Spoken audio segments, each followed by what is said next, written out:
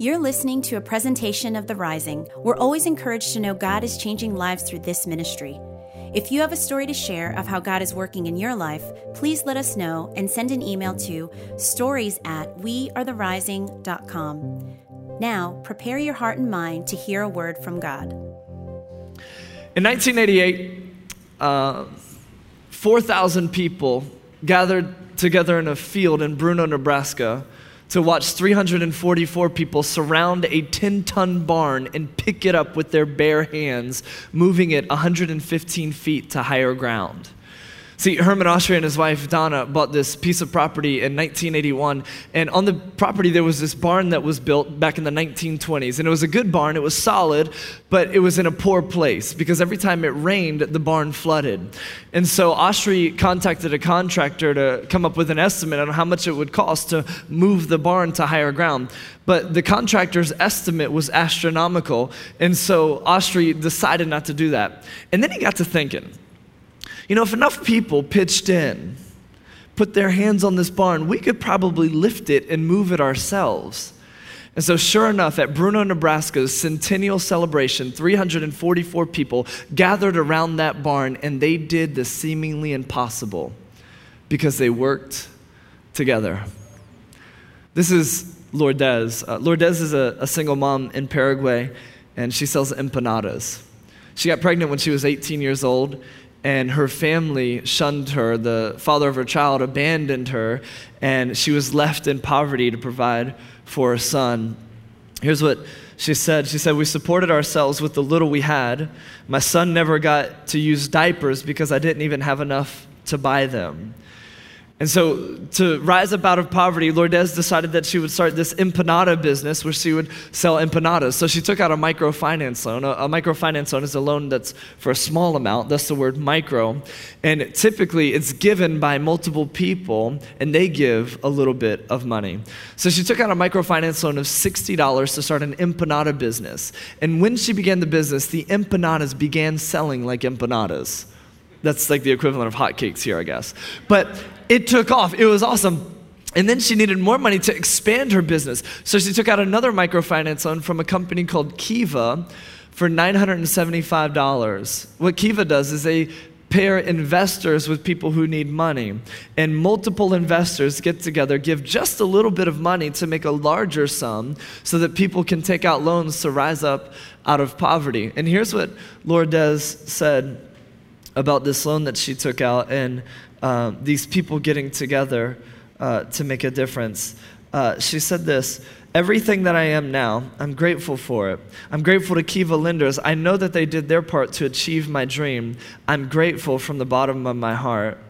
See, what happened was 33 people gave $29 so that Lourdes could take out a loan of $975.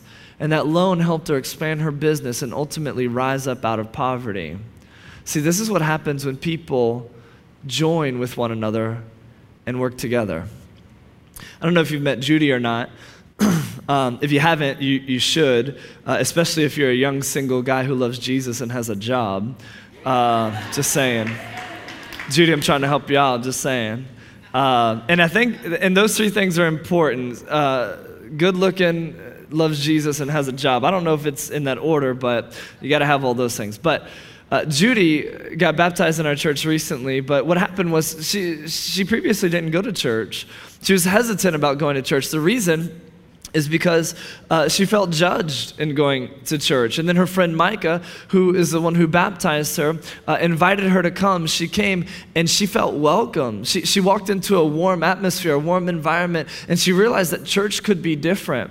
And so she kept coming week after week, and then she got involved in our preschool ministry, investing in preschoolers. And then she came to a point in her life where she realized that Jesus is the hope for her life, and she made a decision to believe in him, follow him, and be baptized into him. And now her life here on earth and for eternity is forever changed, all because she got a phone call from her friend Micah, who said, "Come to church with me." She came to church, and then she got to interact with a group of people who served, who gave their time, effort, and energy to create a welcoming environment for her. See, when we all work together, people's lives are forever changed. Have you ever wondered what happens when people work together? You know what happens when people work together, right? Barns get moved. People rise up out of poverty. People's lives are forever changed and their eternities are transformed. This is what happens when we all work together. I just want to take a moment today. Really, this is my whole sermon, so it's more than just a moment. But I want to take a moment this morning to remind you of why we exist as a church. Because I think it's so easy for us to slip into a state of mind where we begin to think that the church is something that I go to, that church is simply a seat that I sit in and spectate, that it's so effortless for us to move into this understanding that we forget that we are part of a movement that is on a mission to see people raised to true life. There's a point in our lives when it comes to church where we can get so used to it that we begin to think that the church exists to cater to us, as opposed to understanding that we are the church who join together to serve others and to see a lost world get found. Sometimes we just forget that. So this morning I want to remind us of why we exist. We're in the third week of the series called Not So Sexy Spirituality. And throughout this series, my goal is this, that you and I would live with a sexy spirituality. That we would have a sexy spirituality. Not just that our spirituality would be sexy, but we would live sexy. We would be sexy. We would work sexy. We would drive sexy. Everything we do would be sexy. And if you hear that and you're like, that's kind of a strange goal in church. It's cool. It's because you missed the first week of this series where I explained this idea of what it means to be sexy. See, the word sexy isn't just about something that's sexual. The definition of sexy is to be attractive, exciting, and appealing. And in light of that definition, exciting, attractive, and appealing, I think we all want to be sexy. We want our lives to be exciting, attractive, and appealing. Because the opposite of that is dull, drab, and undesirable. And nobody ever says, I hope my life is dull, drab, and undesirable. No, we want to be exciting, appealing, and attractive. And so that's my goal, that we would have the kind of spirituality where people would see what you have and say, I want what you got. But in order for us to do that, what we've talked about throughout the series is that it requires that we engage in some not so sexy spiritual disciplines. Those are some of the most unsexiest words in the English language, spiritual and discipline, right? But in order for us to live the kind of life that's attractive, exciting, and appealing, it means that we got to do some things sometimes that aren't very sexy. And so the first week of this series, we talked about prayer. The second week of the series, we talked about reading the Bible. Today, I want to talk to you about serving. And so the first week of the series, the title for my sermon was this, Pray Like You Mean It. Last week, the title of the sermon was this, Read It Like You Need It. Today, I want to give you my title. Take a moment to write it down. Serve Like It Matters. Serve Like It Matters. If you would take a moment to write that down, we'll have the house lights come up for you so you have enough light to write. But serve like it matters. You know why that's my title today? Serve like it matters? Because it does. Because it does. You know, it's so true that a great movement is not built on the talent of a few, but on the sacrifice of many. And this is so true. I've said it before. I'll continue to say it again because it is just so true that a great movement, a great church is not built on the talent of a few, but on the sacrifice of many. And if anybody understood that, it was Jesus. I believe Jesus understood this truth more than anybody else because when Jesus was in the process of launching the church 2,000 years ago, he knew that it required other people. He knew that he couldn't do it himself. And so here's how the church all began. See, Jesus was born of the Virgin Mary, and he grew up in relative obscurity for about 30 years. And at the age of 30, he entered into public ministry.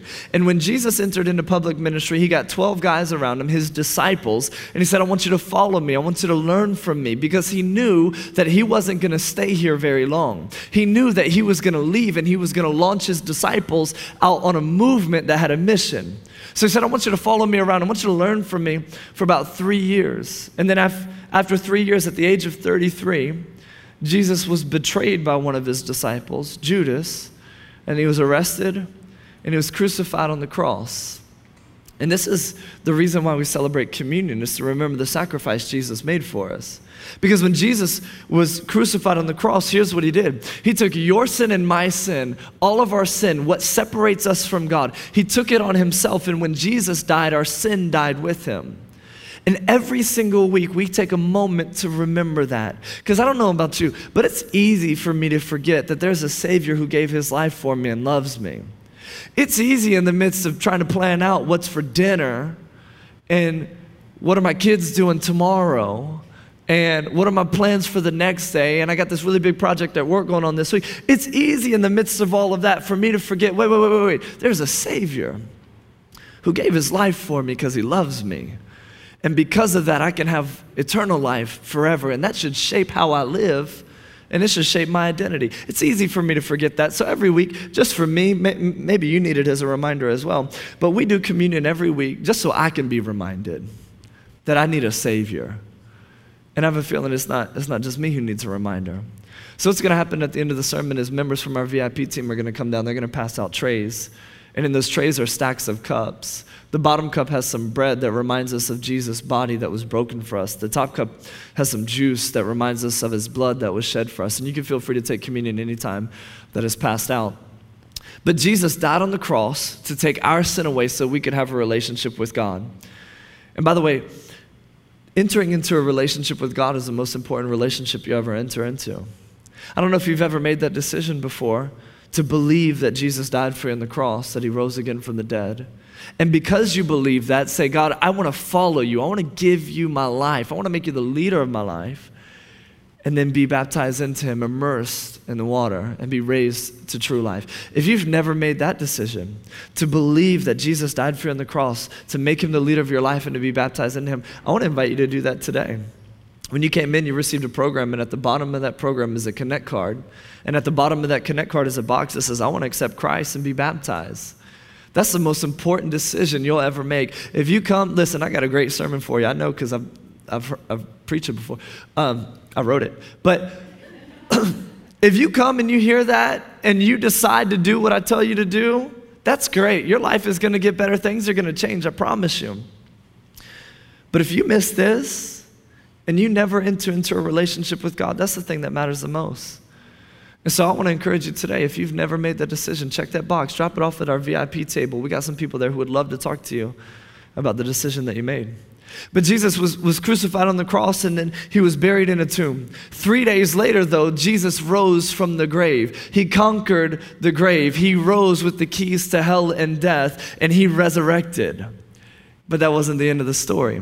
See, Jesus resurrected, and then he met with his 11 disciples at the time, because Judas, the one who betrayed him, was so guilt-ridden that he killed himself. And so Jesus meets with his 11 disciples, and he hangs out with them for about 40 days. And at the end of those 40 days, Jesus is about to ascend into heaven. But before he ascends into heaven, he gets his disciples together. And then after he ascends, they get another one. So there's 12 of them again. But he gets his disciples together right there on this mountain. And here's what he says to them. It's found in Matthew 28, verse 18. It said, Jesus came and he told his disciples, I've been given all authority in heaven and on earth. Therefore, go and make disciples of all the nations, baptizing them in the name of the Father and of the Son and of the Holy Spirit, and teach these new disciples to obey all the commands I've given you. And be sure of this, I'm with you always, even to the end of the age. So Jesus gets his disciples together on the top of this mountain, and it's like, hey, listen, you remember 3 years ago when I got you guys all together and you didn't know anything? You were just fishing and stuff, and I said, here, come follow me. I'll make you fishers of men. Now, I've been teaching you for the past 3 years. This has been leading somewhere. I got crucified. You saw that, and you were probably really sad, but then I rose again from the dead. That was a pretty cool trick, right? Yeah, that's awesome. Great. Now, it doesn't stop there, because here's what's going to happen. I'm about to ascend, and I've given you the authority that I have. I have all authority in heaven and on earth, and I'm going to be with you. And so I want you to go out into all the worlds and care, all the worlds, all of them, every single world that's out there. Jupiter and planet and Mars. I want you.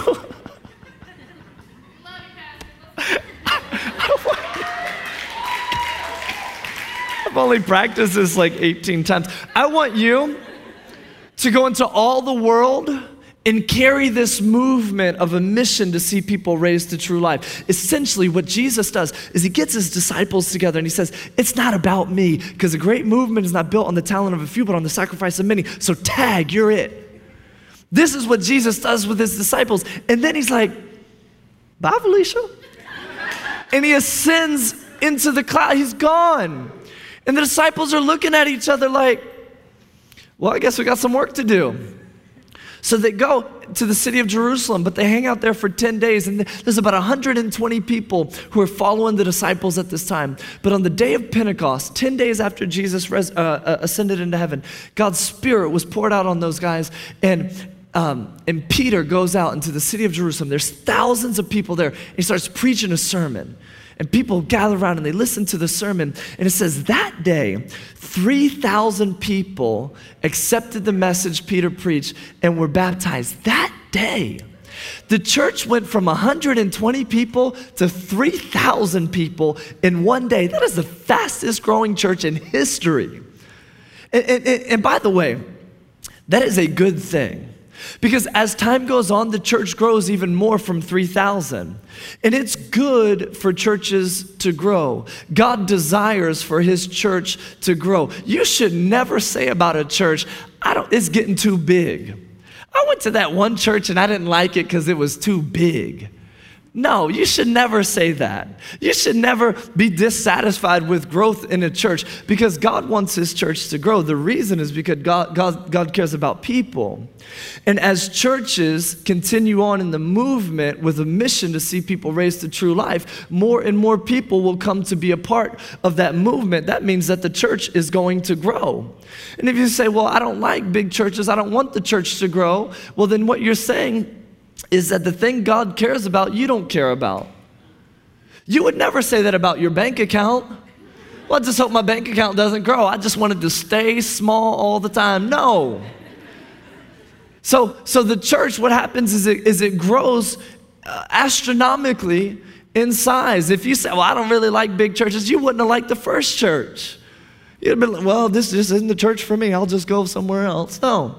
So God desires for his church to grow because there's people who need to know about him. And as people come to know about him, as lost people are found, the church grows and the movement expands. So growth is a great thing. But growth can also be a problem. Because as you grow, as you get bigger, you got to increase your capacity. As you grow, you got to change some of the systems that you have in place, some of the processes, because you can't keep doing things the way that you used to be doing it, because that was great for 300 people, but now there's 600 people, and so we got to change some things up. So there's growing pains when something grows, and this is what the disciples experience. As the church grows and continues to grow, there's this program that they had going on where they were feeding people. But as the church got bigger, some people were being overlooked in the feeding, and so the apostles, the leaders of the church, got together and they had this conversation about the problem they were facing. In Acts chapter 6, verse 2, we see the conversation. It says, so the 12 called a meeting of all the believers. And they said, we apostles should spend our time teaching the word of God, not running a food program. So brothers, select 7 men who are well respected and are full of the Spirit and wisdom. We will give them this responsibility. Listen, God, we can't do it all. We got to select some more people to get involved, to start serving. Then we apostles can spend our time in prayer and teaching the word, doing the things that only we can do. Everyone liked this idea and they chose the following. And then it gives a list of people that they chose. But then here's what happens. When people from the church stepped up and got involved in the work of the church. Acts chapter 6, verse 7. So God's message continued to spread. The number of believers greatly increased in Jerusalem. See, because the people of the church served in the church, the message of the church spread. The movement that they were a part of began to expand, and the mission was accomplished as more and more people were raised to true life. It only happens when the people of the church get involved in the mission of the church. And so people started getting involved. People started serving. People started using their gifts, abilities, and talents to make a difference in the lives of other people. And then as time goes on, this guy named Paul, goes out and he starts all kinds of churches in the known world. And then he writes letters to these different churches just to instruct them and teach them and encourage them. But there were a couple churches that didn't understand this idea that when you're a part of a church, you don't just come and sit and spectate, but you get involved. And so there was this church in the city of Corinth that they didn't quite understand this. And so Paul takes some time in his letter to explain this to them. It's like he's doing this. It's like he's saying, listen, I just want to remind you that there are different kinds of spiritual gifts, but the same Spirit is the source of them all. There are different kinds of service, but we serve the same Lord. And look at verse 7. He says, a spiritual gift is given to each of us so that we can help each other.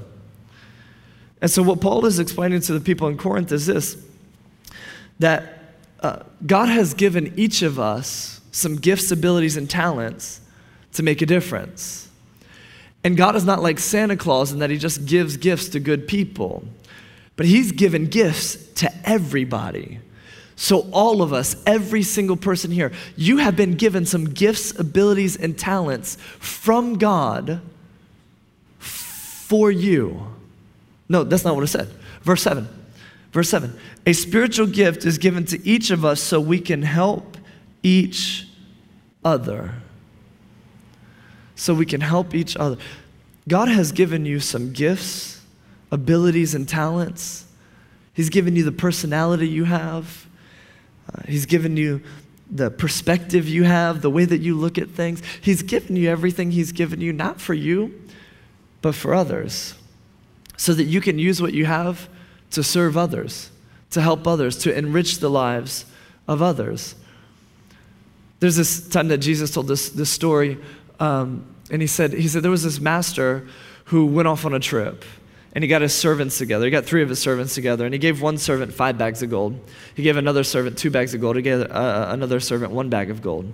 He said, okay, I'm out. Here, I'm entrusting you with these bags of gold. Well, the guy with 5 bags of gold uses what he's been given to make more. The guy with 2 bags of gold uses what he's been given to make more. The guy with one bag of gold, though, what he does is he just buries it in the ground. Then the master comes back, and the guy with 5 bags of gold says, hey, you entrusted me with these 5 bags of gold. By the way, where did the bags of gold come from? The master. You've been given gifts, abilities, and talents by God. The bag of gold came from the master. You entrusted me with 5 bags of gold, he says. I used what you gave me, and I got 5 more bags of gold. Here's 10. And the master says, well done. You've been trusted with a few things. I'll entrust you with more. Why? Because he used what he was given. The guy with 2 bags of gold. You entrusted me with 2 bags of gold, I got 2 more. Well done. I'll entrust you with more. Why? Because he used what he was given. The guy with 1 bag of gold. Hey, I got your bag of gold. It's over here. Let me uncover it because I buried it right here. It's right here. The gold is here in the dirt. I buried it. Here's your dirty gold back.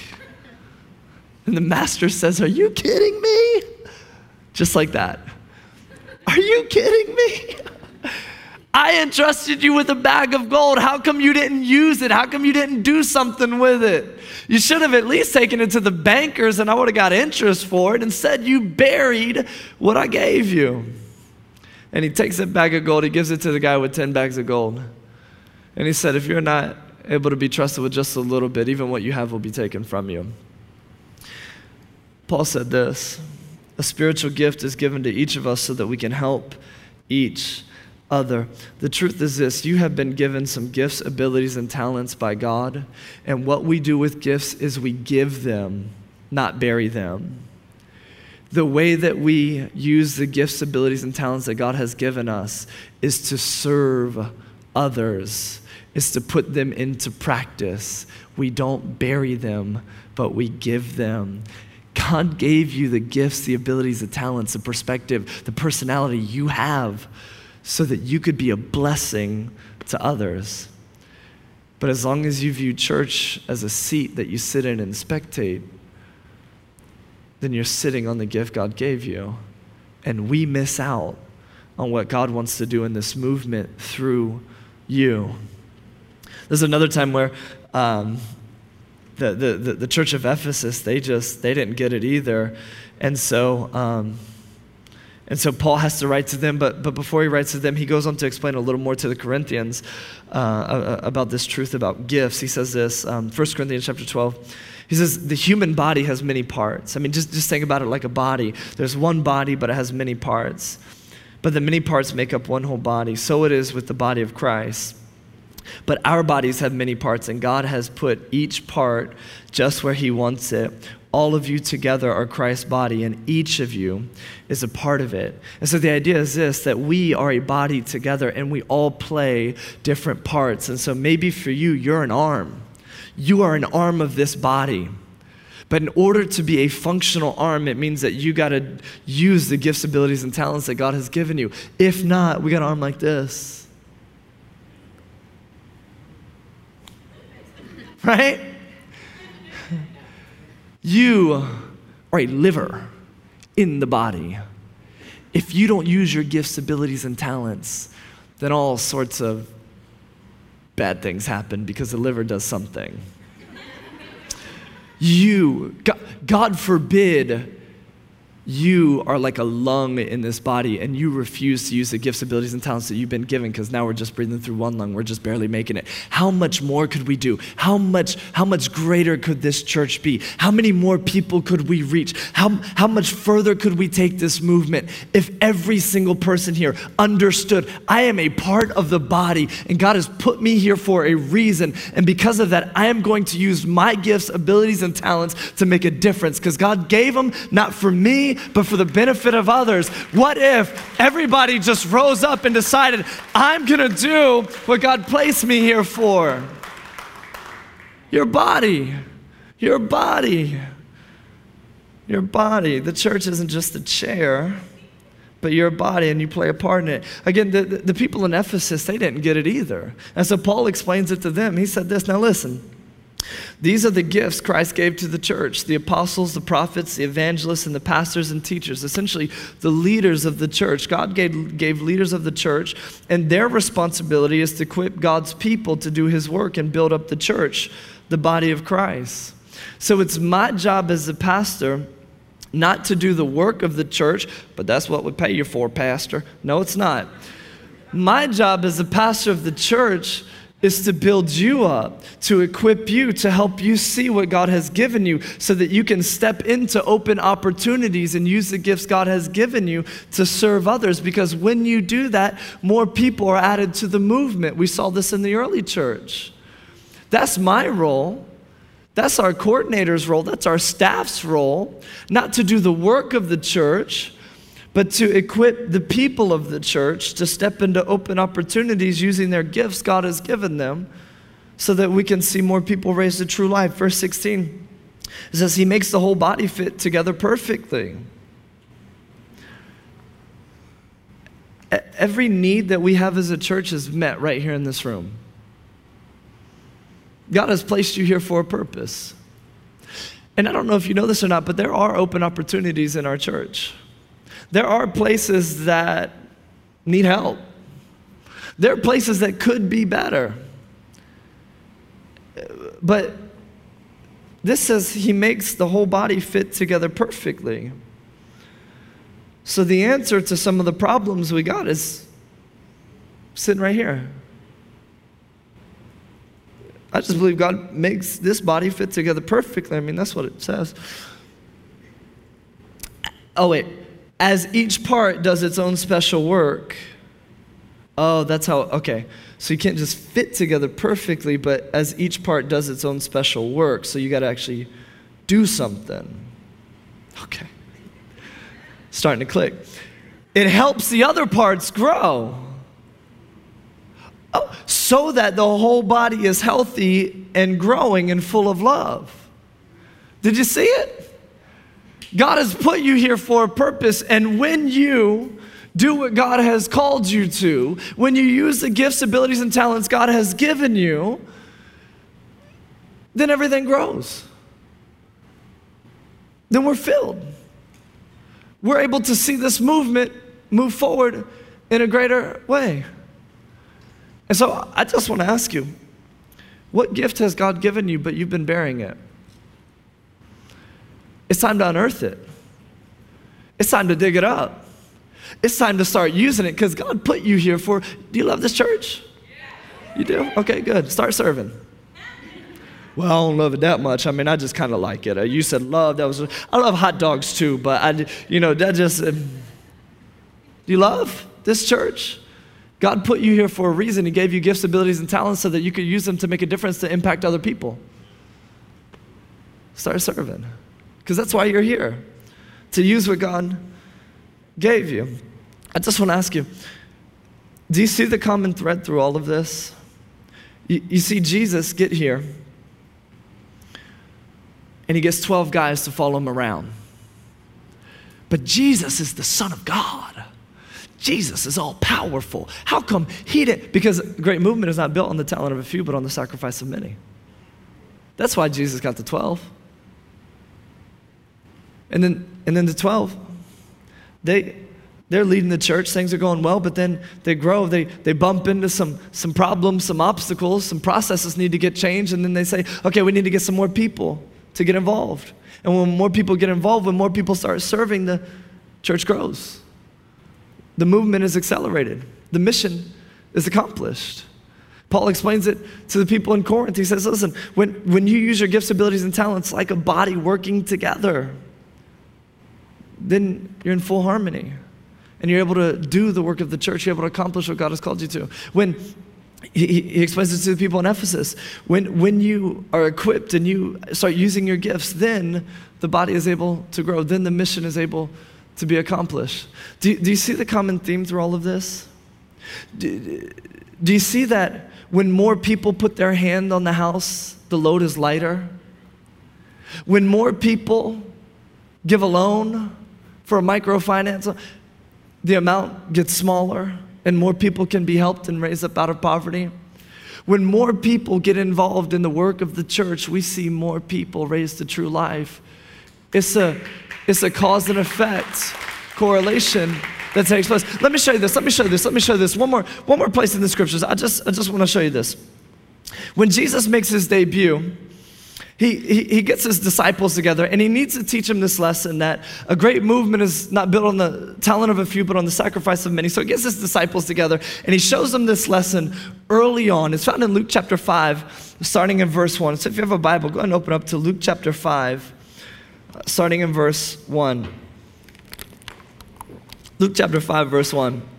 It says, one day, as Jesus was standing by the lake of Gennesaret, the people were crowding around him and listening to the word of God. He saw at the water's edge 2 boats left there by fishermen who were washing their nets. Now, the net that they would have been washing would have been a lot like this one here. This is called a cast net or a throw net. And the way that it works is you grab it by the center, you toss it into the water, it falls down to the bottom. There are weights all around the side. The weights drag it down to the bottom, and then you pull it up, and as it comes up, it catches all the fish. And that's how you catch fish, with a cast net, just in case you were wondering. So it says that he sees these fishermen cleaning their nets by their boats. So that means that they had either just gone out to go fishing or they're about to go fishing and they're getting them ready. We know from the context later on that they had just been out all night. But Jesus goes over to the boats because the crowds are crowding around him, so he's going to go out into the water to teach them from there. There's just standing room only. There's no way, there's just not enough room. So Jesus goes over to the boats. These guys are cleaning their nets, and he gets into the boat. And here's what it says for us in Luke chapter 5, starting in verse 3. He got into one of the boats, the one belonging to Simon, and asked him to put out a little from shore. And then he sat down and taught the people from the boat. And when he had finished speaking, he said to Simon, "Put out into the deep water and let down the nets for a catch." Simon answered, "Master, we've worked hard all night and haven't caught anything." Jesus, I'm tired. We've been fishing all night and we hadn't caught anything. Not only am I tired, I'm frustrated.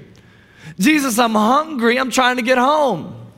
I've already accommodated you by coming out into the shallow end so you can preach a little sermon. Can I go home now? No, I want you to go out into the deep water and throw down the nets again. Jesus, we just cleaned the nets. That means we got to clean them again. Jesus, I'm a fisherman. I've been doing this for years. We've fished all night. By the way, night is the best time to fish, and we didn't catch anything. I don't want to insult you. Jesus, don't take this personally. Don't take it personal. But you're just a rabbi. What do you know about fishing? Jesus, I don't want to do this.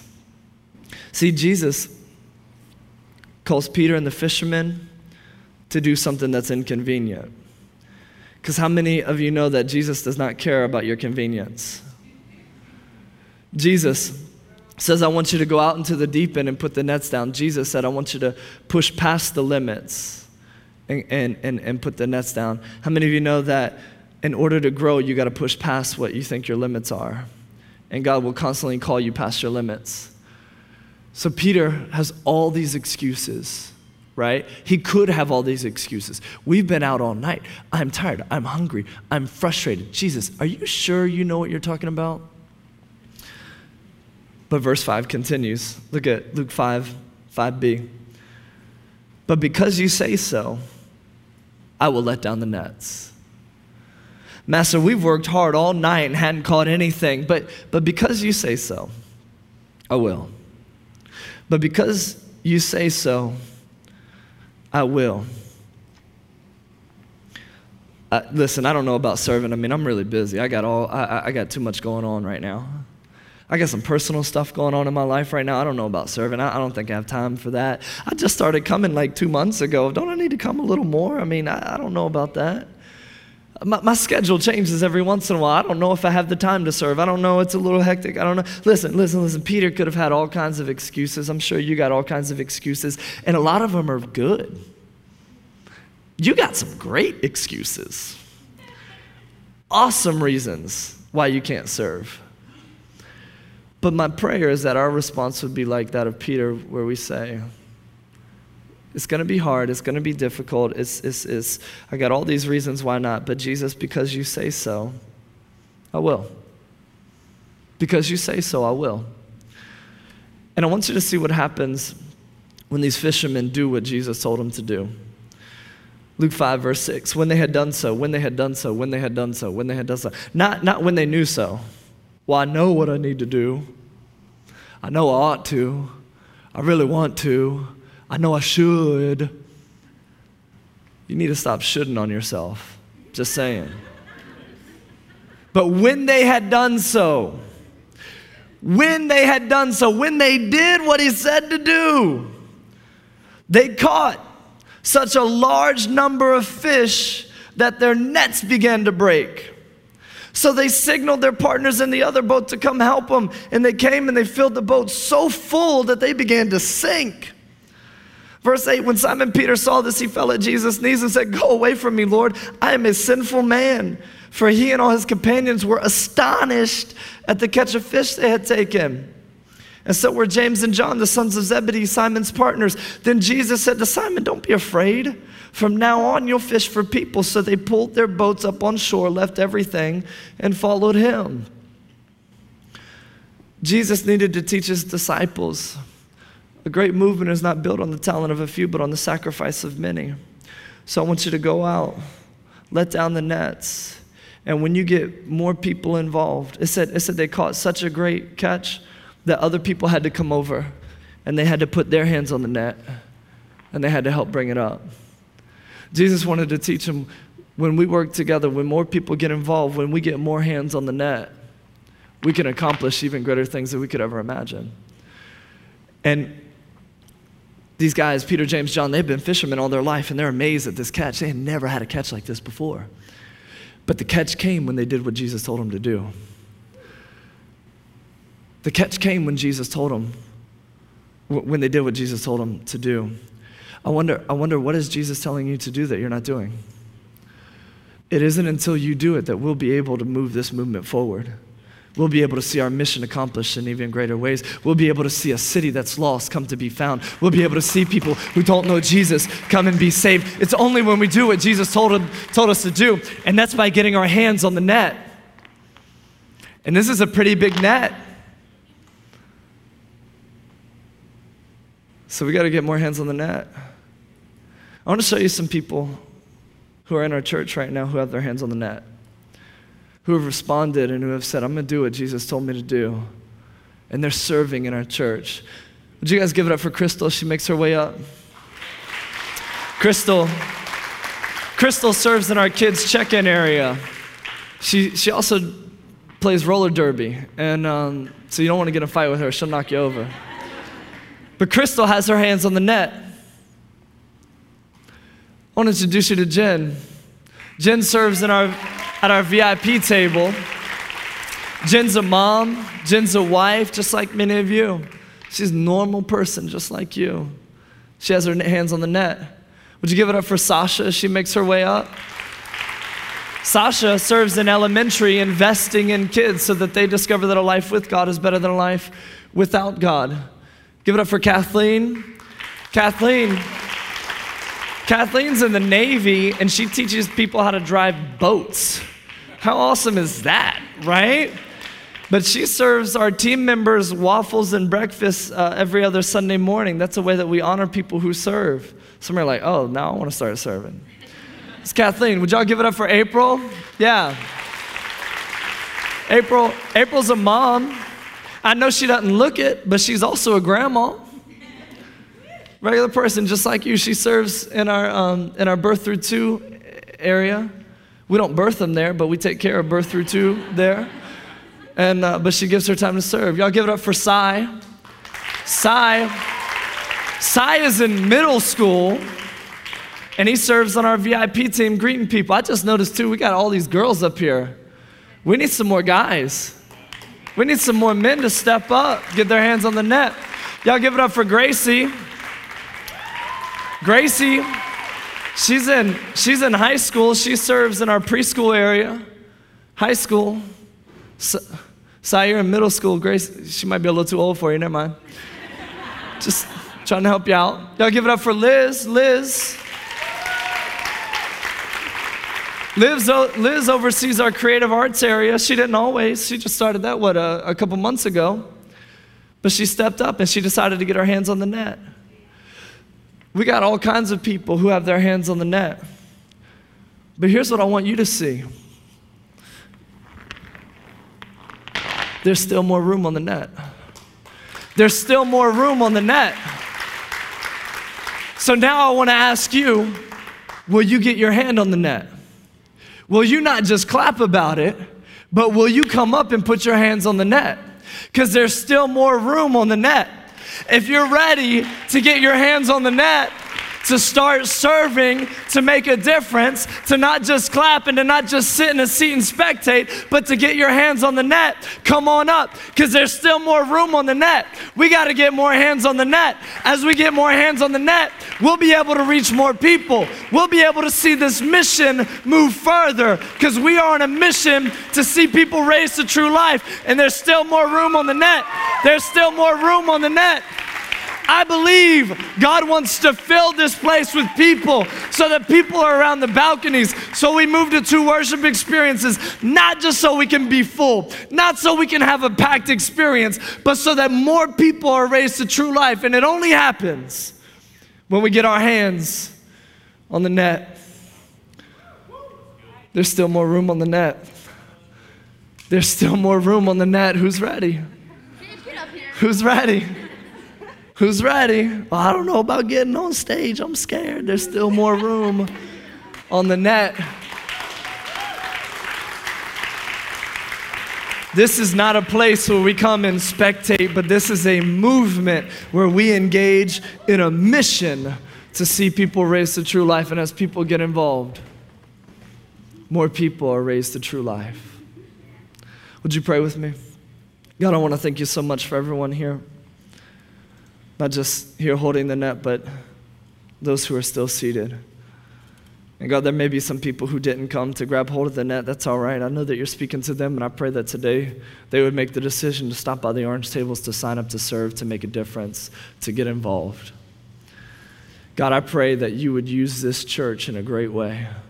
Because we are not just a gathering in a building that comes once a week to feel good about ourselves, but we are a movement to be reckoned with, and we will stop at nothing to see people raised to true life. So God, help us as we get involved and serve like never before. It's in Jesus' name. Amen. Amen. Y'all give it up for everybody here. Thank you guys so much. You can make your exit.